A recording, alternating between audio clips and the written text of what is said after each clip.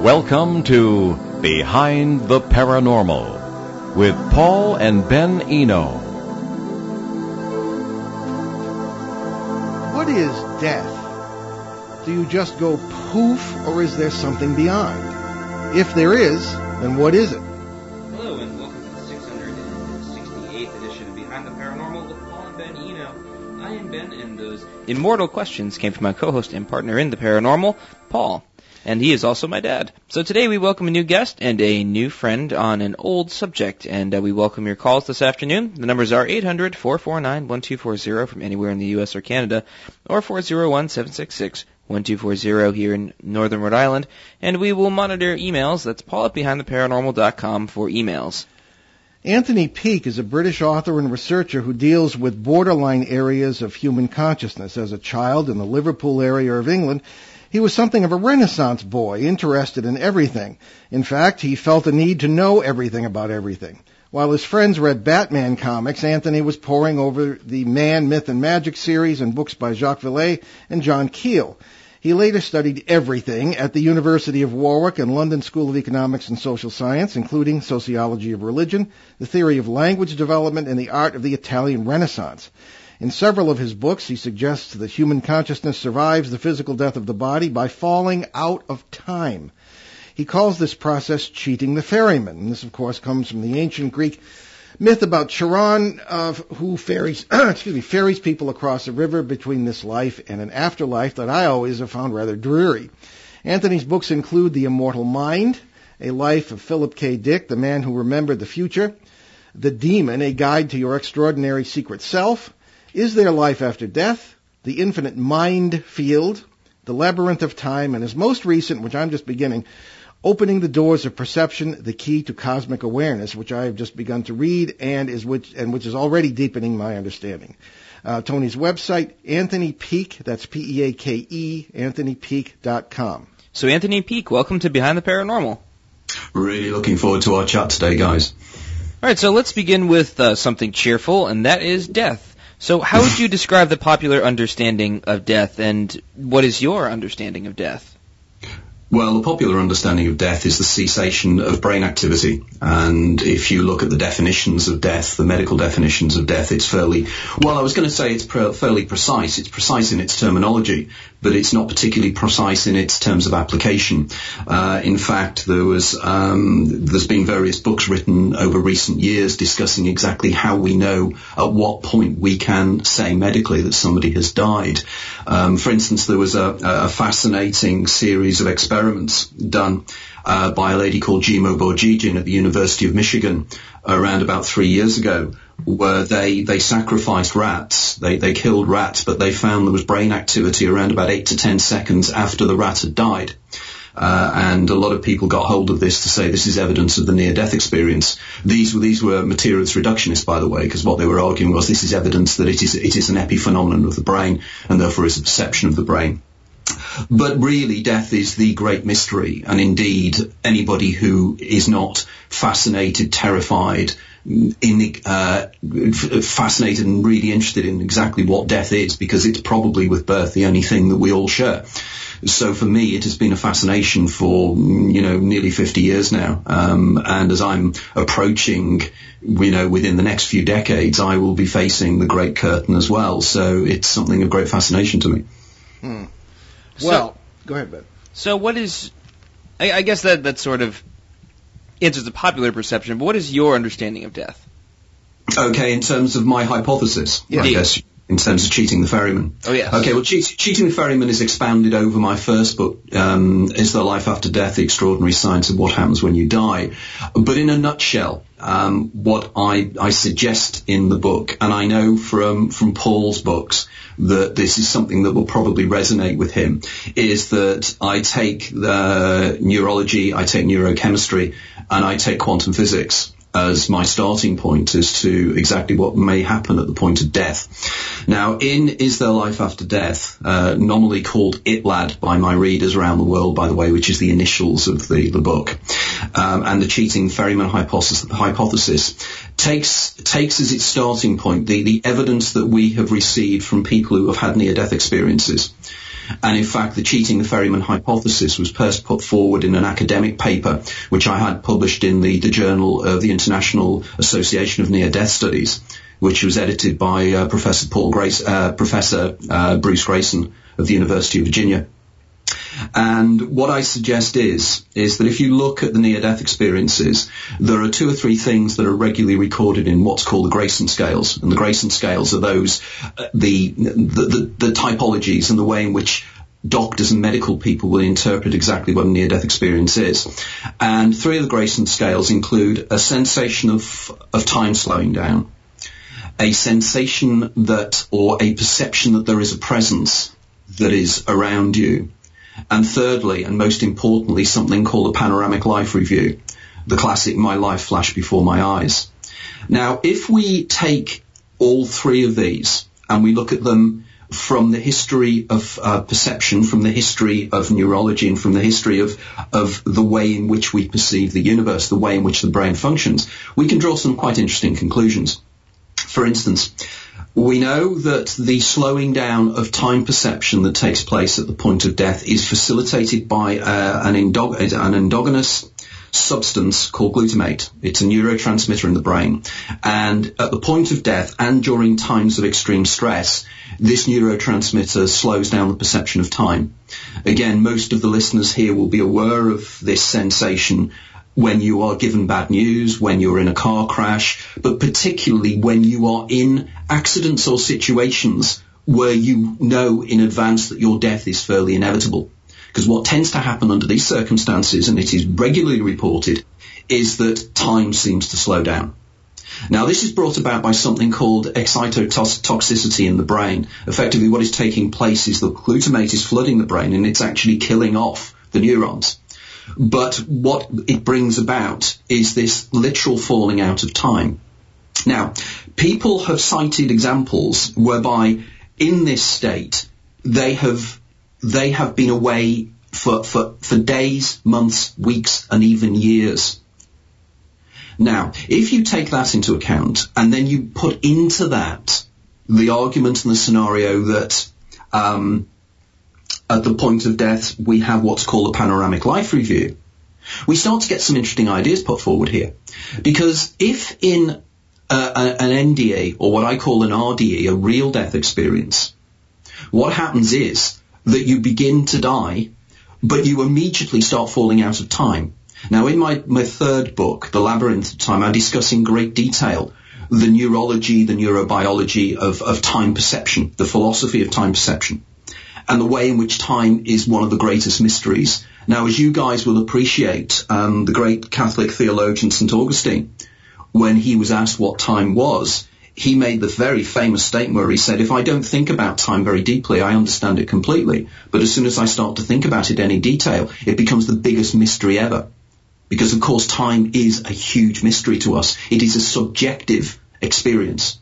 Time is the only thing I know of that's measured by itself. You can only ever have a minute or an hour of an hour, but you have a pound of apples.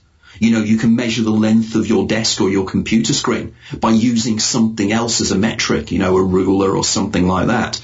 But you can never, ever objectively measure time perception.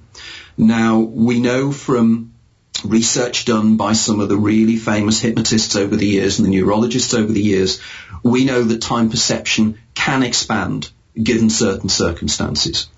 We know, for instance, that when somebody is in a state of high temperature, when they're suffering from a fever, we know that time seems to expand then. Time perception also takes place when people take entheogenic substances or psychedelic substances such as ketamine, DMT, LSD, even cannabis. These all seem to extend the subjective understanding of time. So imagine the scenario, you're starting to die, and suddenly your time expands rapidly. Now, in a near-death experience, it is reported that your life flashes before your eyes. People either feel they see a series of images of their life, or they see a literal super-fast review of their life. Sometimes they can drop into particular incidents in their life. When they do drop into these incidents, the one thing they suggest time and time again, which is very intriguing, is that they will go back to a point in their past whereby they will not only appreciate and perceive their own perceptions at the time or a particular incident, but the perceptions of others around them. For example, as one of my associates had a near-death experience where he was drowning in the sea off the south coast of England, and he was dying of hypothermia. He fell into the sea. It's a long story, but he fell into the sea. And while he was in this hypothermic state, and he started to die, he found himself catapulted to a point in his childhood where he was running along a road, and he ran into the street and was hit by a car. He was in his own body running along in this long-forgotten memory. And then suddenly he's out of his mind again, and suddenly he's looking down at a woman's leg in a car, and there's a ladder in her tights, and she's fiddling with her finger. And he realizes the woman in the car, because she suddenly looks up and sees a child run across in front of her. He was then in the mind of the woman who knocked him over. Now, clearly, I know that Paul in his books discusses this, the idea of the singularity of consciousness, the idea that at a deeper level of consciousness, we are all one consciousness experiencing ourselves subjectively. So, the fallout of time, you have this kind of oceanic experience. Of course, it was something that Professor Buck wrote about many years ago, and various other individuals. So the oceanic experience has been discussed many, many times. So you fall out of time. You fall out of time, but in a real death experience, you are catapulted back to the moment of your birth. And you relive your life in a three-dimensional recreation of your life that is literally a minute-by-minute recreation of your life. And the main point in the book that I think is the most powerful evidence for this hypothesis is something called déjà vu, or déjà vécu, already lived. Because this is 70% of the population of the planet will at one time in their life experience a déjà experience. It is completely inexplicable, and anybody that turns around and says that it is explicable and it's to do with the two hemispheres of the brain not communicating with each other should really start researching far better than this. Because if you go into most books on psychology and you go into most websites, they will glibly cite what's called the Ephron hypothesis, which was put forward in 1961 by Robert Ephron, a psychologist. And basically he said that it was to do with the confusion of processing of stimuli between the dominant and non-dominant hemispheres. This only works for eyesight, by the way. It only works for vision. It does not work for hearing. And yet, Akira O'Connor, a researcher at the University of Leeds over here in the UK, recently discovered that individuals who are congenitally blind, that are born blind, have déjà entendu, which I think is already heard. And they have déjà experiences to do with hearing. Now, the neurological pathways are completely different for sight as they are for hearing. So it's out of the question. I argue that the experience is exactly what you think it is. You have lived this moment before, and you are remembering the moment. And this is the clue to the idea of cheating the ferryman. Very quickly, why I call it cheating the ferryman. The ancient Greek myth of Charon the boatman.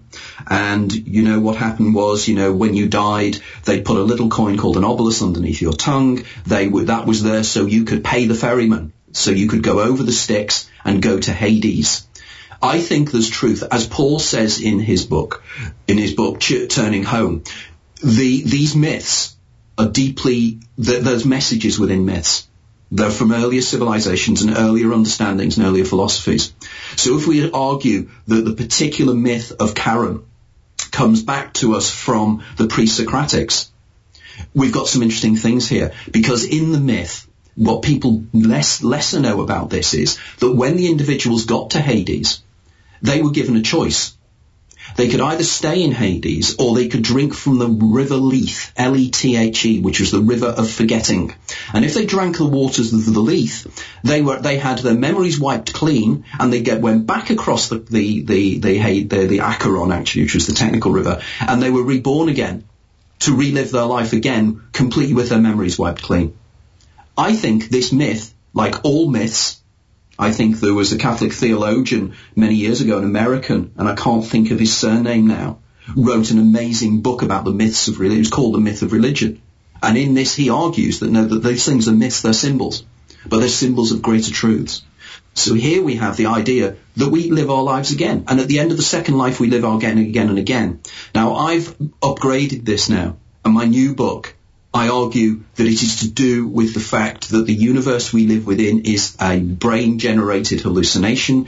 Not only is it brain-generated, but it's actually external to us because consciousness is not embodied in the brain. Consciousness, the brain is a receiver, and therefore everything we perceive is part of a huge, huge computer program, for want of a better term. And the idea, Elon Musk recently came out with a statement that we're living within an hallucination. This can be tied into the near-death experience. It can be tied into déjà vu. It can be tied into a lot of things. So that, in a nutshell, is something I normally take 2 or 3 hours to explain. Ben, I think we need to do more than a show with Anthony. I think we need to do a series of feature films. We're barely scratching the surface. Yes. All right. Well, I don't even know. We are. My script is already filled with notes. All right. Let's make an attempt to make a dent here. Time, Anthony. The notion of time is central, I should think, to any notion of falling out of time or anything we've discussed. Subjectivity versus objectivity. One of the things we say as a bottom line basic principle that we operate on is that more or less the Einstein's idea that time essentially does not exist as a linear objective reality. Okay, it's a function pretty much of our consciousness, and Professor Amit Goswami gets into that, sort of the mystic / physicist and things of this kind. You, what is your understanding of just time? Because as I say, everything we've discussed sort of orbits that concept. What is time in your understanding? Time can be argued in various ways, can't it? Time, again, I spend 380 pages of my book, The Labyrinth of Time, trying to explain this, and you end up as confused as you've started, because I am like St. Augustine in this particular principle. But I will try and make an effort. Time, as far as modern science is concerned, is basically the second law of thermodynamics, isn't it? That effectively everything moves from its entropy, everything moves from a state of order to a state of disorder. And the process whereby something moves from order to disorder is entropy. And the more entropy, the more disorder. And you can never go backwards with entropy. You can never actually move back. You can smash an egg, but you can never put an egg back into position. But this is something that we confuse with time. That is something that we measure this sensation of time in. That many writers have talked about this for many, many years. For instance, Nietzsche talked about the eternal recurrence and the eternal return. For instance, in my first book, I cite an example that time is related directly to gravitation, and the fact that the stronger the gravitational field, the slower time goes. I think it's slower, or I can never remember whether it's faster or slower, but effectively the analogy still stands true. So the idea would be that technically your head ages at a different time to your feet, because, as Einstein said, there's a direct relationship between time and space. And the time dilates, time can dilate. You get closer to the black hole, you get to the Schwarzschild radius around a black hole, time stretches out. But of course time is relative to the observer.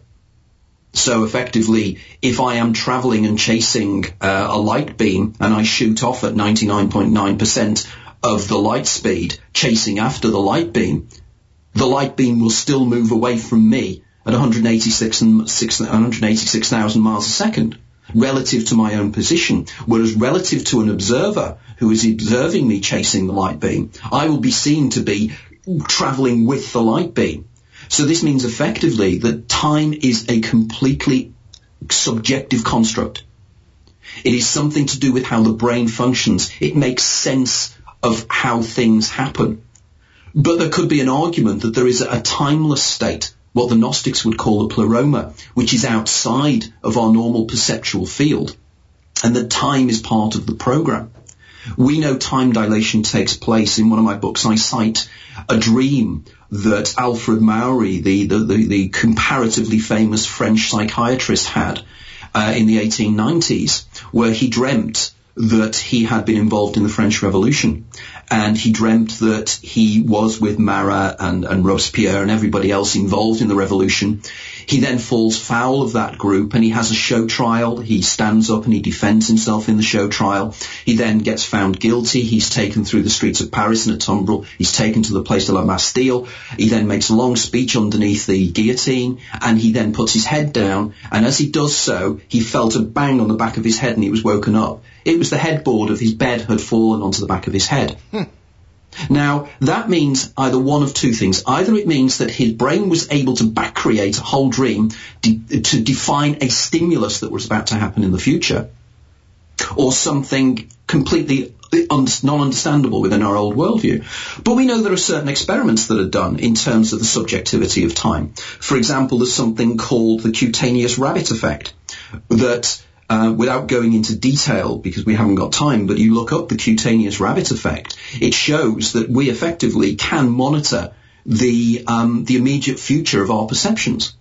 We know, for instance, that Dean Radin did a series of experiments with Dick Bierman a few years ago, whereby they were able to flash a series of photographs in front of somebody, a subject, and the photographs all had kittens and sunsets and everything else, but interleavened within these photographs were photographs of horror. And what they did was they attached a device that could actually measure the conductivity of the skin. And when we are stressed or something disturbs us, the skin conductivity goes up. Most people, when they did this test, the skin conductivity would go up immediately before the photograph was flashed in front of them. Now, this effectively means one of two conclusions, and it can only be one of two conclusions. Either we can monitor the immediate future, and precognition is a possibility, which means our understanding of time is different, or we buffer information. The brain buffers information as a computer does when it downloads a movie or a film for you when you're watching it live. It buffers the information, then presents it to you. But either concept suggests something very peculiar about the brain, because if the brain can buffer information, external sensual information, it effectively means it records it. And if the brain can record and it records everything, it means it can download that information to somewhere else, which means we record every perception we have through our lives. And this would be the argument of how I believe the whole idea of my cheating the ferryman hypothesis works. So time is a huge, huge mystery. And any scientist that turns around and says he understands it is lying, because they don't. Yes. You know, there's hubris all over the place at the moment. You know, we've got dark energy, dark matter. We've got the hard problem of consciousness of David Chalmers. All these things. But I think, Paul, you have a wonderful term for these people. I can't remember what you call them now, but it's really, really wonderful. And it's true. Oh, the skepticemics? Skepticemics, yeah, I was going to use that. I think that is absolutely wonderful. Well, you can use it anywhere in any manner you wish. I'll put a little copyright Eno on the bottom, so I can probably do that from there. They'll think it's always reference. But that's my position on this, if that makes sense. It makes perfect sense to me, Ben. No, definitely. I'm trying to wrap my brain around these concepts and trying to word them into questions, but I mean, explaining the unexplainable is always hard to explain. Yes, and expressing the inexpressible as well. Yes. Tony, let's move to a slightly different layer on this. We have a break in a few minutes, but what is it, Josh? You're looking at me with great trepidation. Okay. There's a question, of course, that we all receive, people in this field, and that's, what will happen to me when I die? I usually respond, I don't know about you, Ben, I usually respond with another question: where were you before you were conceived? How would you answer that question in light of everything we've said so far in the show, Tony? Okay, I would argue that before you were perceived, you didn't exist, and after you die, you don't exist, for one very, very pertinent reason, because the time is your time. So you are the observer, you are the person collapsing the wave function of your particular existence. As we know from quantum physics, and we know from the EPR paradox of 1937, the Einstein-Podolsky-Rosen experiment. Yep. I know that you mention Alain Aspect's 1981 experiment in your book, The Paris Experiment, which proved the John Bell's inequality. We know that the way in which we perceive reality and the way in which subatomic particles behave, because again, we have known since the 1930s that a subatomic particle, when it is not observed, is a statistical wave function. Max Born, it's the wave function. It is only when it is observed or measured that it becomes a point particle. But this gets stranger. Because have we got time for me to just very quickly go on a side now, very quickly? We have about a minute, but we can come back to that. In a minute. The guy called Anton Zeilinger at the University of Vienna has been doing a series of experiments over the last 10 or 15 years, whereby he's actually done the wave-particle duality mystery with large molecules such as buckyballs, which have 60 atoms in them. These are the things that make up the reality around us, and these things are brought into existence by the active observation of a conscious mind. All right, here we go. Well, why don't we take our break? You're listening to Behind the Paranormal with Paul and Ben Eno on WOON 1240 in New England's beautiful Blackstone River Valley. We'll be right back with our amazing guest, Anthony Peake, whom in our opinion is a major theological figure. We will be right back.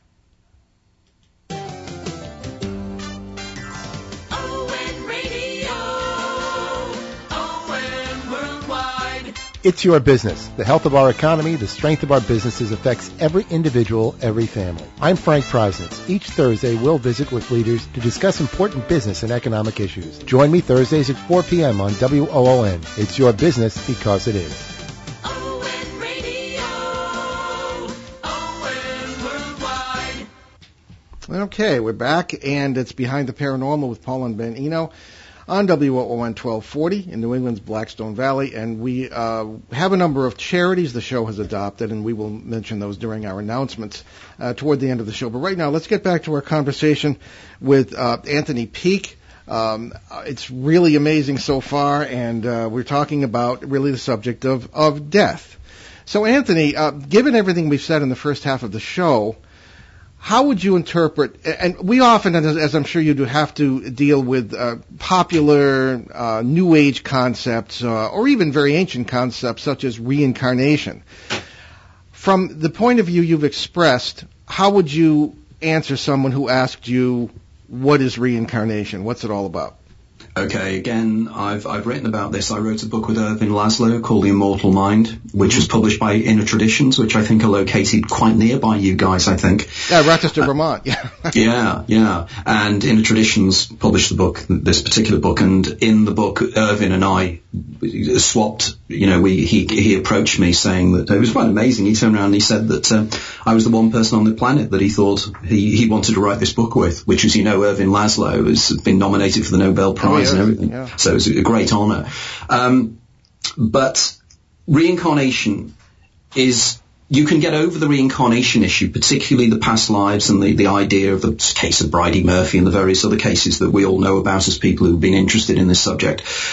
If you look at it in the idea that there is a field of information, which Irvin Laszlo calls the Akashic field, which is effectively the 0 point field. And this informational field contains digital information that contains everything that has been and everything that possibly can be. And I know in your work you point out and you discuss the Everett's many worlds interpretation, but there is a new iteration of this called the top-down hypothesis, which has been put forward by Stephen Hawking and Frank Hartle of CERN. And in this, they argue that from the first moments of the Big Bang, everything that could ever possibly be is already encoded in there. And the act of observation, or whatever we like to call it, collapses the reality of that particular situation or scenario. Now, if that is the case, it means that outside of ourselves, the program that is running the reality, the matrix, or whatever we want to call it, contains everything that possibly can be. Of course, you know from Eastern religions, we know it's Maya. We know it's the idea of the concept of Brahmin. We look at Ayurveda Vedanta. They have the concept of everything that there is. There's the Kabbalah idea of the Or Ein Sof, the idea that there's the background to everything. And this background to everything contains everything. Now, this effectively suggests, and this is where things could be very interesting for you guys, is I've just contributed a chapter to a new book on pandeism, which will be out in January. And in that, I apply the computer analogy and the simulation analogy to the idea that we are, as Bill Hicks said, one single consciousness experiencing itself subjectively. So we are, in fact, embodied elements of God, for want of a better term, experiencing a reality that we experience in the way we need to experience it in order for us to develop. So therefore, we can attune into the greater something, the collective unconscious, as Jung called it, which we can apprehend in dreams, in sleep, in REM intrusion states. We can appreciate this. And in which case, when we do that, we can pick up memories, the collective racial memory. So therefore, I can be taken back hypnotically to a time in, say, the 1640s, say in the English Civil War, and I could visualize and be part of that, because that is part of the program. So I can attune into that. It doesn't necessarily mean that I was, as Anthony Peake, reincarnated from somebody there, because the idea that I am an individual consciousness, again, as you touch in your book, Paul, I believe I'm an individual point consciousness, but in fact I'm not. It's my ego that believes I'm a point consciousness. Yes. It's ego driven. Whereas I'm not that at all. I am part of a greater something that you are and everybody that's listening to this show are at a deeper level of reality. And again, it's something that Professor David Bohm talked about, his implicate and explicate orders. So we have a lot of scientific evidence to say that this is the way we should go. So we have collective memories. For example, they can't explain why little birds, newly hatched birds, because I think all life is part of this. It's not just species specific. You know, Absolutely. It is much wider than that. Little birds, when they're born, when they come out of the egg, they, within a few minutes, you can fly a cardboard cutout of a hawk over the birds and they will cower. In this country, and I know all around the world, people have an irrational fear of snakes. Now, as a Brit living in an island that, you know, we only have one snake that's poisonous, the adder. And that's not deadly poisonous. And yet we all have irrational fears of these things. These are deep-rooted racial memories that are probably carried in our DNA. They're carried through the human genome. They are part of us. But the human genome is us. We are our genes. And we are existing within some form of simulation, for want of a better term, which could explain so many of the things. Paul, in your book, your model of the idea of positive entities and negative entities and the parasitic arguments you put forward rings so many bells for me. I was reading your book, nodding like mad and saying, wow, this guy's got it. This guy's really got it. Because you have. You know, the synergy between what you're saying and what I'm saying is very, very profound. Proud of you, Dad. Thank you, Tony. As Mark Twain said, I can live 6 months on one good compliment. So, before we continue, though, the least I can do, please tell us right now, before we burn up this hour, about your website, your books, where people can get them, where people can find out more about you. Okay, my books are everywhere. I mean, it went crazy last week. I was on Coast to Coast. Oh yeah, well we're on Coast to Coast tonight, so hopefully ours will go crazy. Yeah, I heard too. this. Yeah. I heard this. Absolutely, isn't that a synchronicity beyond all synchronicity? Somebody told me on Facebook about that. So good luck with that. When you get over the adverts, there's all the adverts which really drive you crazy.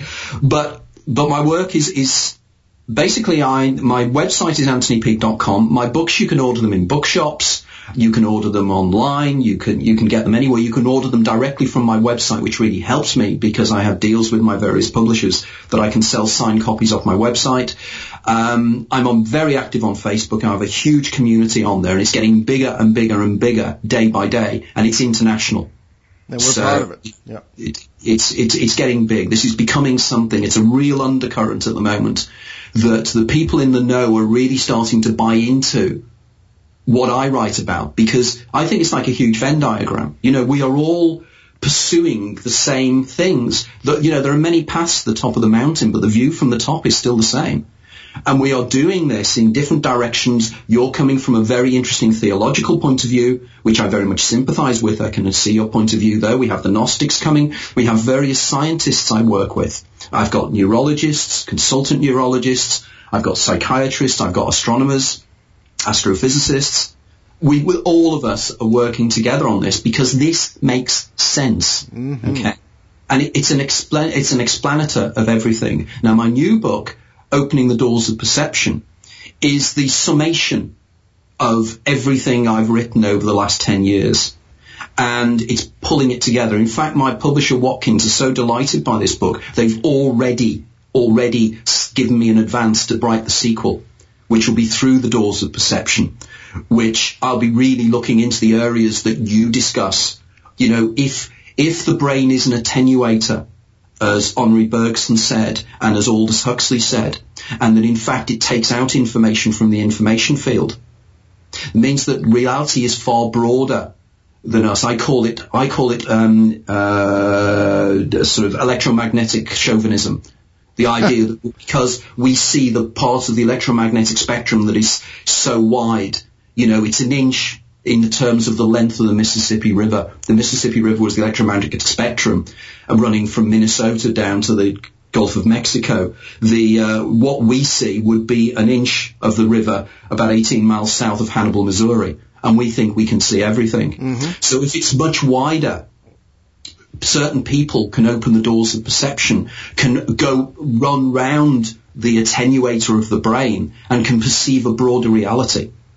Now, if there's a broader reality, that means that broader reality has things in them, sentient intelligences that exist within that broader world. And these sentient intelligences are the other side of the door of perception. Indeed, the foreword of the book, as you know, is written by Whitley Strieber. Mm-hmm. And Whitley is fascinated by my model because he thinks it can explain a lot of his experiences. And, you know, Whitley had his experiences with the Greys in upstate New York. Oh, yeah. Many years ago. He argues that my ideas and my Damon Eidolon dyad, as I call it, can possibly explain a lot of these. So, you know, what exactly are Greys? In the new book, you know, I know you mentioned John Keel. I'm a huge fan of John Keel, Jacques Vallée, mm-hmm. the Mothman stuff, Keel's book, Project Trojan Horse. These books were powerful, and I believe these entities have been with us since year dot. They are elementals. They are part of our mental state. And as you say, they thrive on energy and on negative energy. And I think that model is a very, very powerful one. Well, Ben had a question. Well, I guess this sort of goes back to the overview of time as we know it and the death experience, which I'm going to start it off with a first portion of the question, then a second portion. So, is the experience is obviously physical, but when you fall out of time, is that a physical experience or spiritual, or is it something entirely different? Or both? It's entirely different, because what we're doing there is we're falling into the trap of dualism. We're falling into the trap that there are two things in reality. There is spiritual something, an amorphous something that cannot be measured, doesn't have extension in space, and cannot be measured by our scientific instruments. Then there is the kind of physical solid universe, the materialist reductionist universe that we can reduce to understand it in the way in which science has worked over the last, since the Enlightenment, and very, very effective in doing so. But we need to realize that, for instance, I use the analogy here, that there are two prevailing forms of science at the moment. There is quantum physics, quantum mechanics, and there is relativity. The two of them run on parallel lines. If you plug the maths that you use in quantum physics into the maths that you use for relativity, you get nonsense. So clearly there is another reality that is beyond relativity and quantum physics. And I argue that is a duality. I'm a non-dualist. So in which case I argue that there's a deeper reality where there's a singularity, where there is something where they can all be explained. And the same comes with the trap we fall into, the Cartesian trap, of the idea that there's a little homunculus in your head that is looking out at the world. But of course that little homunculus has to have eyes and ears and everything else, so you get an infinite regress. And that was the major criticism that people have said about Cartesian dualism. You know, and I know certain philosophers have destroyed it over the years. But if you take it down a level and you say that the basis of reality is information, non-physical digital information, and that the physical reality we perceive and the process by which we perceive that reality are part of the same thing, we get over the problem. We get over the problem of Chalmers' hard problem of how inanimate matter comes together, how atoms can come together with electricity to create self-referential consciousness, and indeed can create a consciousness that wonders what atoms are. That's impossible. It's a hard problem. We're not even at the first base of understanding that. But if we go back and say that the physical and non-physical world, spirituality and the physical world, are both elements of a deeper something, as I said, what David Bohm called the implicate order. We are the explicate order, but there's an implicate order. This goes back to Einstein's idea of the idea that there is another reality deeper that we cannot perceive. Now, we know that, for instance, in terms of levels of size, the difference between the smallest thing we can understand and measure and the Planck scale, which is the smallest possible thing, there's a factors of something like 16 powers. So there's a whole area that we do not understand. Dark matter we don't understand. Dark energy we don't understand. These are the things that are giving us clear and precise signs that our scientific paradigm has to change, and it has to be revolutionary change. And the way we do that is we accept that people have extraordinary experiences. Instead of actually binning them because they can't be explained by science, we bin the science because the science can't explain the experiences. Exactly. Well, this raises the entire question of what's generally called local versus non-local. In other words, within, and we know some scientists, and as you say, Tony, they're sort of wrapped up in their own fields, and they don't talk to each other very often. With some Silo exceptions. thinking. Yeah, silo thinking. Precisely. And I'm thinking of behavioral science, which is pretty much based on materialism, and it does have practical uses and practical effects that are good. But on the other hand, it does not consider quantum effects, non-locality, things of this kind. And what we mean, everybody, just for the audience, by local versus non-local is what we call, Ben, the island theory, right? You know, that everything that we are effectively is inside us, inside our brains, the homunculus, as Tony was referring. And the non-locality is something that physicists of consciousness and others have begun to explore, and that's the idea that even Jung got into, which is the collective unconscious. The idea that these, that perhaps our memories, imagination, and a certain amount of knowledge, or maybe everything, is outside of our physical structure. That sort of thing. So that being said, Tony, what does this thinking do to the notion of locality? Well, the thing is, Paul, we know that non-locality is a fact. Yes. You know, it is not, you talk around to most people, naive realists as they are actually known within the field of consciousness studies, the idea that there's a quid pro quo between what I see and what is actually out there. That is wrong. We know, for instance, that if you entangle two subatomic particles and you put them apart at a great distance and you do one thing to one particle, the other one will react immediately. We know this from the Alain Aspect and the Dalibard experiment in 1981, the Paris experiments. We know, as I said, from the work that Anton Zeilinger is doing. These suggest that there is something deeply interesting about space. That is what we mean by location. I'm physically here and you are physically over there in the States. So between us is something called space. But the question, as Ernest Mach argued, that if you didn't have objects in space, would space disappear? In other words, is space something that holds everything together? Does it have an existence outside of the objects that are within it? And this is a deeply philosophical point, but a very, very powerful one. So in which case, if objects can communicate immediately, I heard a few years ago that Richard Feynman, one of the best quantum physicist America had ever generated, the guy that did the O-rings for the, was it Challenger disaster? Yes. He said that one of the explanations for non-locality is that there is one electron moving at infinite speed. And we see that electron, because it's going backwards and forwards in time, we see it as trillions and trillions of electrons. But in fact, it's just one. So in which case, if you do one thing to one electron, the other one will immediately react because it is the same particle. Now, this is reducing things down to a very, very interesting idea. Now, I did an event in London about 8 or 9 years ago at the National Theatre, and I was on stage with one of the top young professors of quantum physics. And we were discussing at the University of Manchester over a coffee the mysteries of quantum physics. And this guy turned around to me and he said, of course we know that every electron in the universe knows the location of every other electron. You say that to the man in the street and you say it's New Age woo-woo. It's not. Tell us it's about not New Age woo-woo at all. The worldview that the man in the street has and the guys that think that the kind of stuff that we do is crazy, they're the ones that are not being scientific. They're the ones that are not reading their New Scientist and their Scientific American. Indeed. You discussed earlier something that really made our eyebrows go up because I began running into it in the 1970s. We refer to it as the flashing nexus. and I've never written about it until it'll be in the third edition of Faces at the Window, which is coming out soon. There'll be a chapter on that. But I began running into it in the 70s when a man said, I was on the operating table, and what he was describing didn't strike me as a near-death experience, but he suddenly had a shift of consciousness, and he was the doctor. Matter of fact, he commented rather jocularly that fortunately he had all the doctor's knowledge in him because he was in the middle of operating on himself. And then all of a sudden he was the nurse, and then he was someone outside the hospital walking by, and he said these were very quick experiences. And you are one of the few, Tony, who has mentioned running into phenomena of that kind. What do you think is happening there?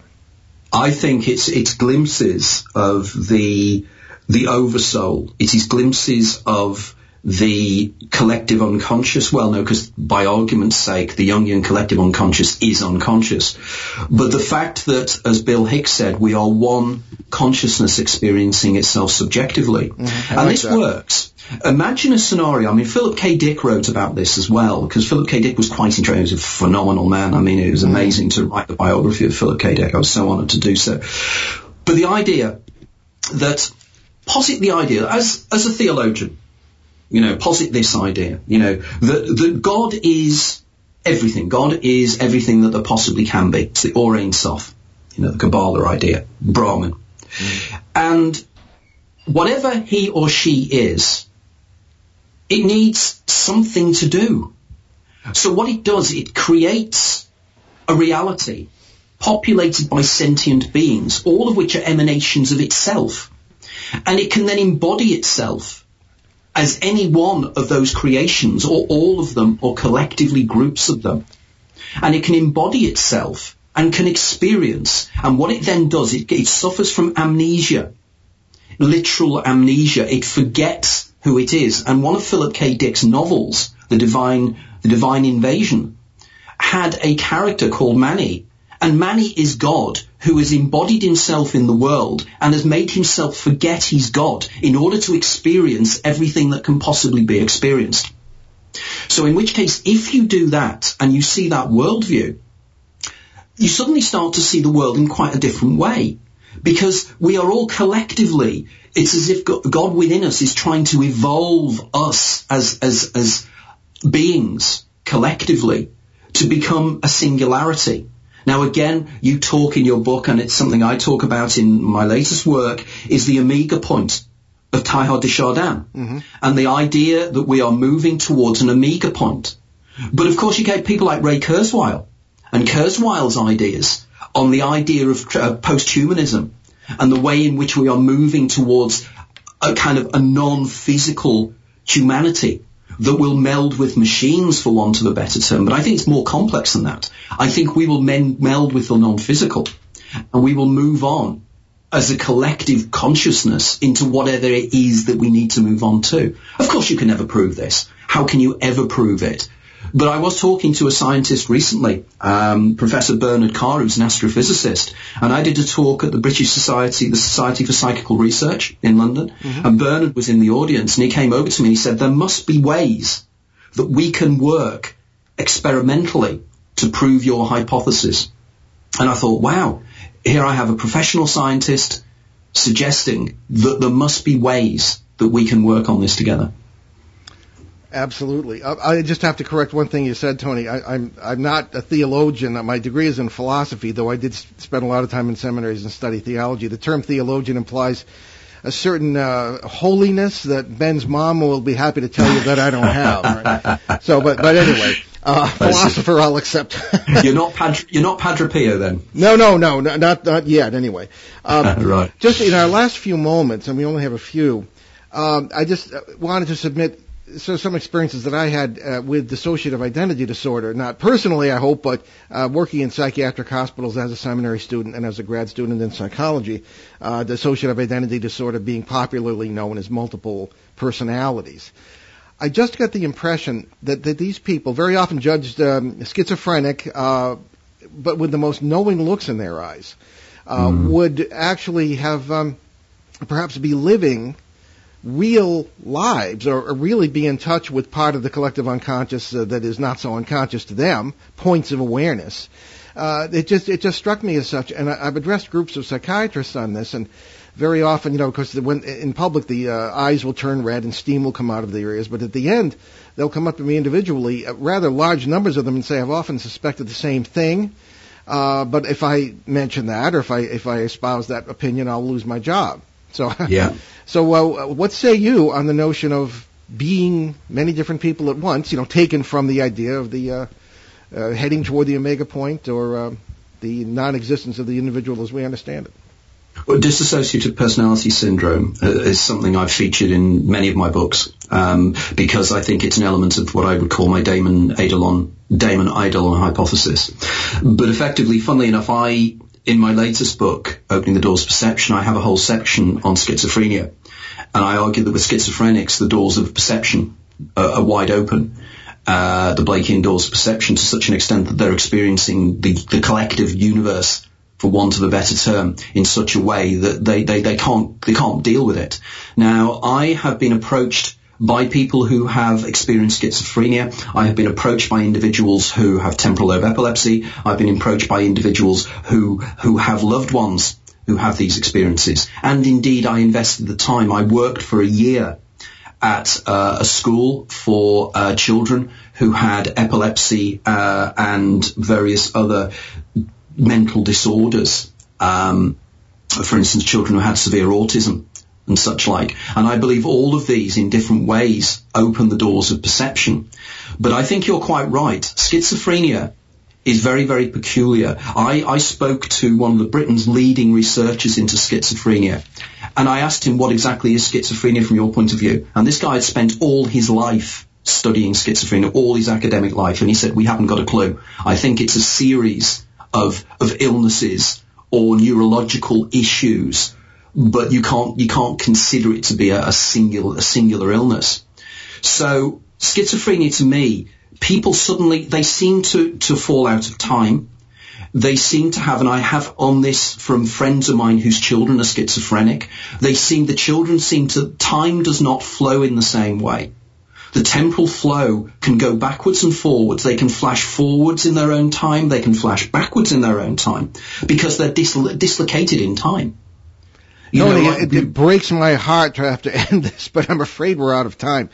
You can be assured that we are proud to call you a colleague now, and we will be doing many more broadcasts. So thank you so much, and everyone, just give us your website very quickly one more time. Okay, it's AnthonyPeake.com. That's Anthony with an H, and it's Peake. I'm also very active on Facebook, and there's various sites I have on there as well. Thank you guys for having me on the show. It's much appreciated. Absolutely wonderful. We'll be in touch later today. Okay, wonderful. Thank you so much. See ya. Right, bye-bye. Bye. All right, everybody. Anthony Peake. Absolutely amazing. Ben, take it away. Wow, after that, our new book, Behind the Paranormal, Everything You Know Is Wrong, is now in bookstores everywhere, just in time for Hanukkah and Christmas, and that's a hint as well. It's also available on Amazon.com and the usual internet suspects, too. So brew lots of coffee tonight, because Ben and I will make another appearance on Coast to Coast AM with guest host George Knapp to talk about some of the 50 cases we recount in the new book. Ben, by the way, was the youngest guest they ever had interviewed, featured, that was in 2010. You were 18 years old. Oh, yes. So anyway, that's on 624 radio stations from 2 a.m. to 5 a.m. Eastern Time. Good luck to us. And across North America, 624 stations. You'd be surprised how many people listen to the radio at 4 o'clock in the morning. For our local audience, there are stations in Boston, Providence, and Worcester that will carry the show. If you go to coasttocoastam.com, you can find the whole list. And our official book launch event, sponsored by ON 1240 Radio, for Behind the Paranormal, Everything You Know Is Wrong, will be held at the Cumberland Public Library on Diamond Hill Road, Cumberland, Rhode Island, and that is this Thursday, December 1st, from 6 to 8 p.m., and we will make a presentation. Books will be on sale, and we will sign them. For more information, visit www.behindtheparanormal.com or call the library at 401-333-2552, extension 128. And the event is free, but registration is suggested, and register by phone or online at cumberlandlibrary.org. You can click on the events tab, then scroll down to December 1st, and there is a limit of 100 people, so please register now. 2 days later, on Saturday, December 3rd, we will have our first bookstore event. That will be at the Book Club Store, 100 Main Street, Broadbrook, Connecticut. That will be from 10 a.m. to 3 p.m. There will be no formal presentation, but it's a great group of people over there, so come hobnob and get your copy of the new book and any of my previous books. And on Thursday, December 29th, we will do a presentation and book signing at the Woonsocket Harris Public Library. That's 303 Clinton Street, Woonsocket, Rhode Island, and that will run from 6:30 to 8 p.m. And check out our new YouTube channel. We just made our 4th video. It should be up in a week or so. About that, yeah? Yeah, and we're going to have to skip, but there are a lot of events coming up, so just stay tuned for that, as they say. Okay. Next Sunday, December 4th, we'll plunge into the world of thunderbirds, mothmen, and other flying cryptids with author and researcher Linda Godfrey. And we leave you this afternoon with a thought from British poet, artist, and philosopher William Blake. If the doors of perception were cleansed, everything would appear to man as it is, infinite. I'm Paul Eno. And I'm Ben Eno, and thanks for joining us on our great cosmic journey, and we shall see you next time. Return to this radio frequency 167 hours from now for another edition of Behind the Paranormal with Paul and Ben Eno.